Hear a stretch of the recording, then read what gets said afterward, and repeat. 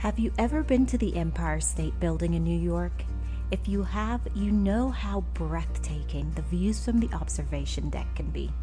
From over 1,000 feet high, you can see the city in a way few people experience. But what happens when fear takes over? In today's episode, we'll dive into the power of perception and how it can impact our lives, particularly regarding stress. We'll also share some tips and strategies to help you enhance your overall well-being and take control of your life. Welcome, health professionals, to Chart Life Podcast, where it's all about you. Your stories of challenges and triumphs with news and resources just for you. I'm your host, Chantel Howard. Thanks for joining me.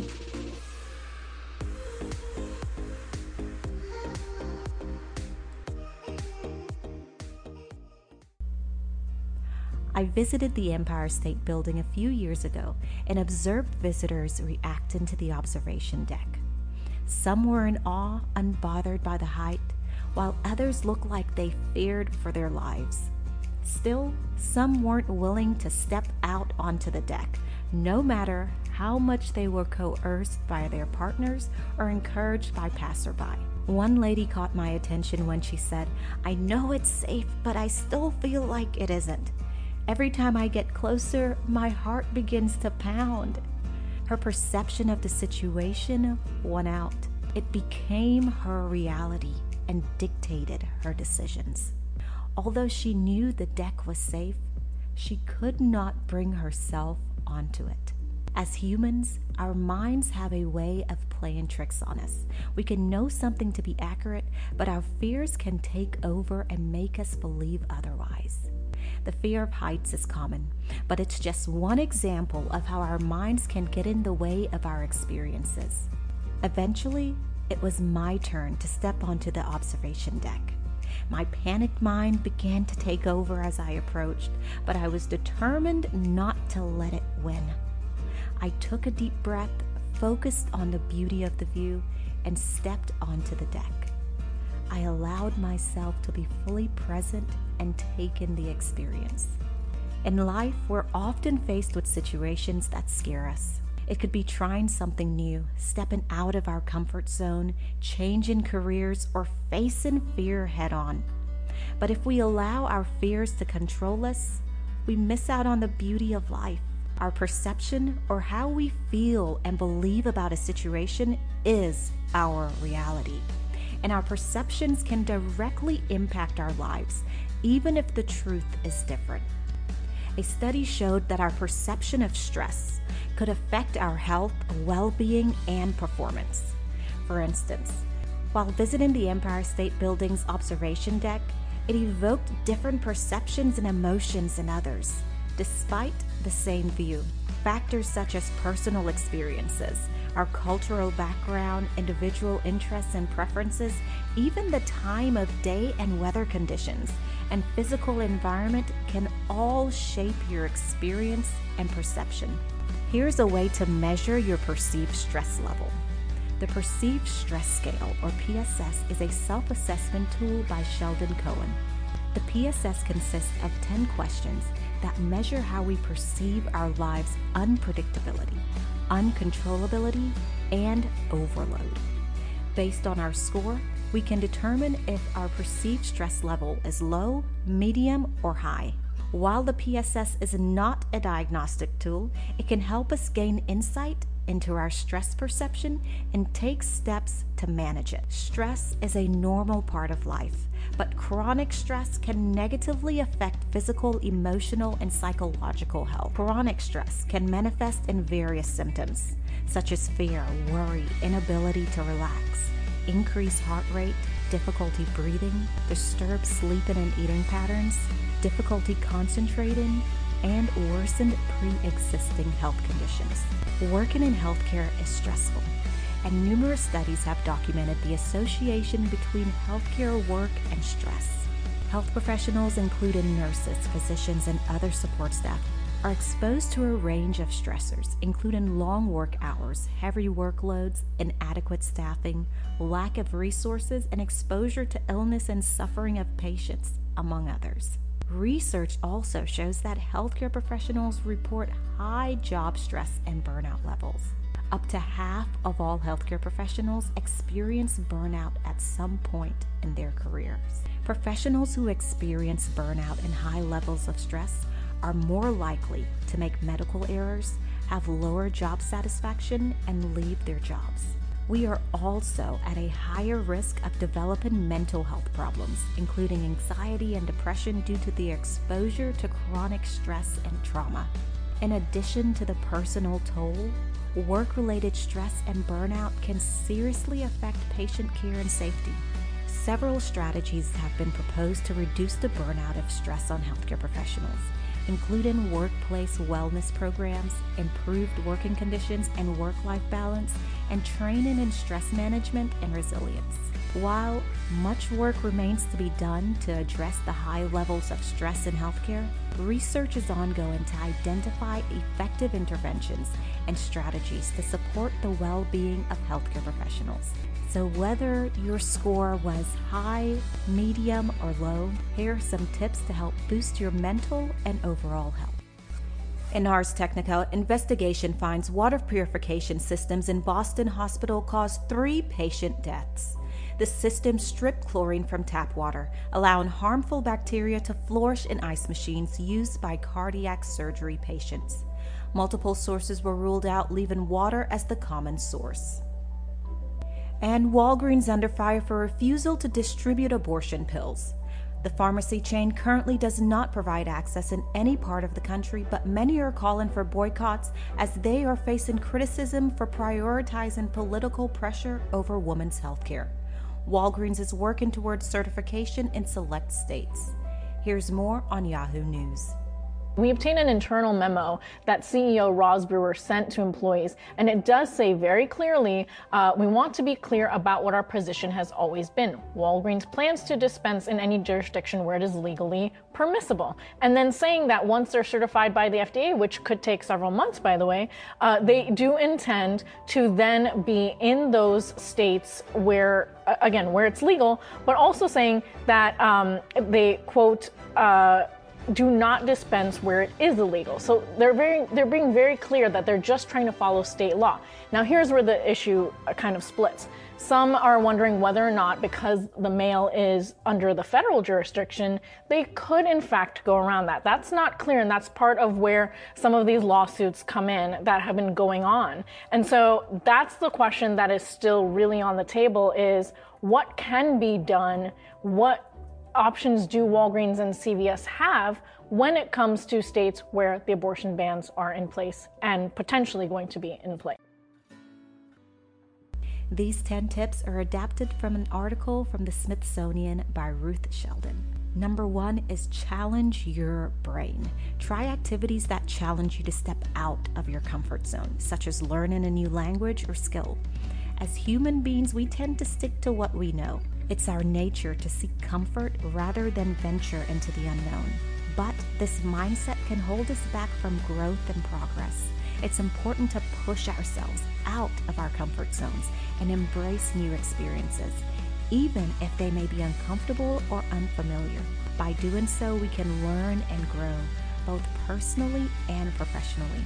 Don't let fear or complacency keep you from reaching your full potential. Remember, the most incredible growth happens outside of our comfort zones. Physical exercise can help deliver more oxygen and blood to your brain, stimulate new neuronal connections, and change your mood. Best exercises are using your arms and legs, swimming, running, and power walk. While being at work may limit what you can do, there are simple ways to get moving. Take a quick walk to another floor, or using the stairs instead of the elevator can help get your blood flowing and boost your energy levels. Number 3, brain foods. Eat fresh fruits, vegetables, whole grains, healthy fats, and lean protein. Omega-3 fatty acids found in fish, nuts, and flaxseed oil are all full of antioxidants that can improve memory function. In the healthcare industry, professionals tend to prioritize the health of others over their own, which can result in neglecting our own nutritional needs. We need to take charge of our health, just as we do for our patients. In an upcoming episode, we'll be joined by a nutritionist who specializes in helping healthcare professionals prioritize their nutritional health. Stay tuned for some valuable insights and tips on maintaining a healthy lifestyle in a busy work environment. Number 4, get enough rest.